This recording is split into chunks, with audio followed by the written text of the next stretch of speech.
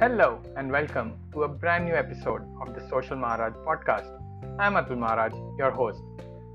Today I'm going to be talking about technology. Why? Well, I'm a computer engineer by profession, hence quite close to technology. And being a content creator, my mobile, laptop, and iPad are my lifeline. And if anything goes wrong with any of these, I'll be handicapped. And you know the life of gadgets nowadays, it's maximum 3 years, if not less. So I have been using my OnePlus 3T, which is now discontinued, for the last 3 years.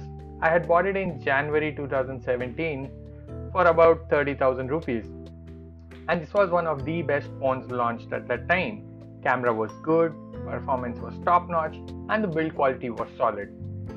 Over the last 3 years, this phone has traveled a lot with me. It has been to all my restaurant visits. I have been using it for all my trips, all my road trips, or my flight, or my train journeys. This phone has been with me everywhere. However, in the last 6 months or so, if I had to say, I feel the phone has slowed down a bit. I get random freezes at times. The camera doesn't seem to be great now. And also the apps, because they are getting heavy, maybe the Snapdragon of the yesteryears isn't able to perform well. Battery isn't an issue with me, and some of my friends have actually reported that battery has gone bad and they are barely able to get through the day. Luckily, that's not the case with me. Now, I had been waiting to upgrade my phone for quite some time now. For instance, when the OnePlus 7 was launched, I actually had a plan to buy the OnePlus 7 Pro.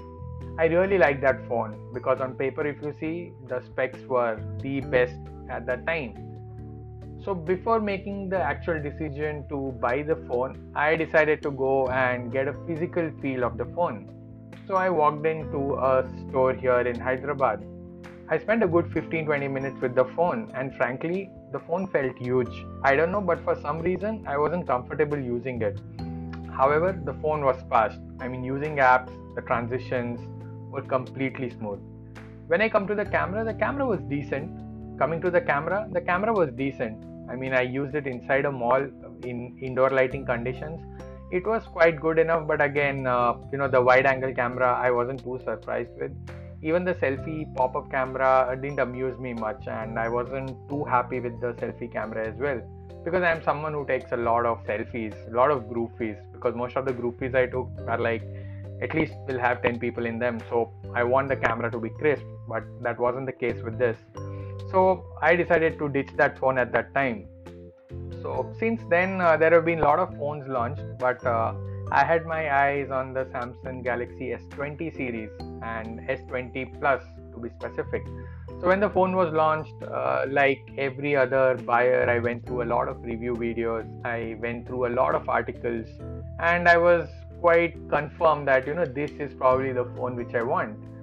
So again, I went to another electronic store here in Hyderabad to take a demo of the S20 Plus, and I really love that phone. The phone feels so good in hand, especially because of its aspect ratio. It is slightly taller, but it fits perfectly in the hand. Maybe not good enough for a one-hand use, but again, it was perfect. The screen was amazing. The 120 Hz and the brightness which the screen gives, I was just floored by it. The camera was also pretty good. Even with an indoor lighting condition which I saw, it was able to click good photos, especially the wide angle photos came pretty nice.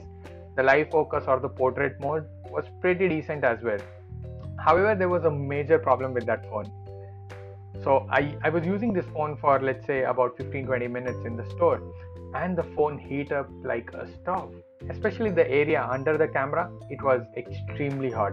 And if I use that just for 15 minutes and if the phone becomes that hot, I don't know how it would perform on a daily basis. So I read a lot about this, and one of the major reasons for the heat up issue was the Exynos processor which is being used. So for all of you who don't know, there are a lot of manufacturers making microprocessors for mobile devices, but the major ones are Snapdragon by Qualcomm and Exynos by Samsung. So the problem with Exynos is heat up, and if you go through any of the benchmark scores, the Snapdragon processor is way better than Exynos. And I think if that is the reason, if the processor is a reason, and if the phone gets heated up, I would not want to buy that phone. I was even ready to get it imported from the US, but again this pandemic hit and all these things happened. And finally, the OnePlus 8 Pro series was launched. Again, I didn't expect the price to be so less. I had quite a few discussions on Twitter with a lot of users where before the prices were revealed, but once the prices were revealed for 54,000 rupees, I think OnePlus 8 Pro looks pretty good. But again, I would like to feel the phone before making any decision.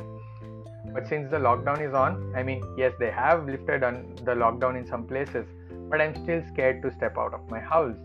I don't know when I'll get that phone, and if we believe the rumors, well, OnePlus 8T is already making rounds, which might have a 65 watt WAP charger, and Samsung Note 20 might even ditch the Exynos.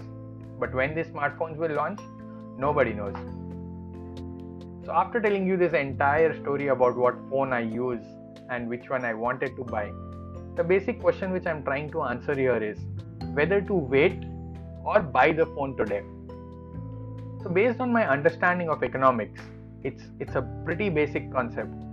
A rupee today is more valuable than a rupee after a year. So basically, if I give you an option that I give you 100 rupees today or 100 rupees after a year, which one should you choose?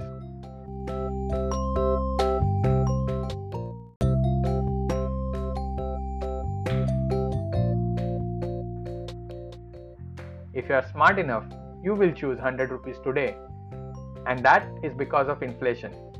So if you take 100 rupees today, you can use it or you can invest it, and that money will grow by some percentage in the next 1 year. But if you choose to opt 100 rupees after a year, your purchasing power will go down because of inflation. And that's the same thing with smartphones as well. Whenever a new phone comes up, it will come with advanced features and prices would be high. And for most of the people like me, we have a fixed budget for our phones. And if we don't buy our phones today, we might as well not be able to buy them tomorrow as well.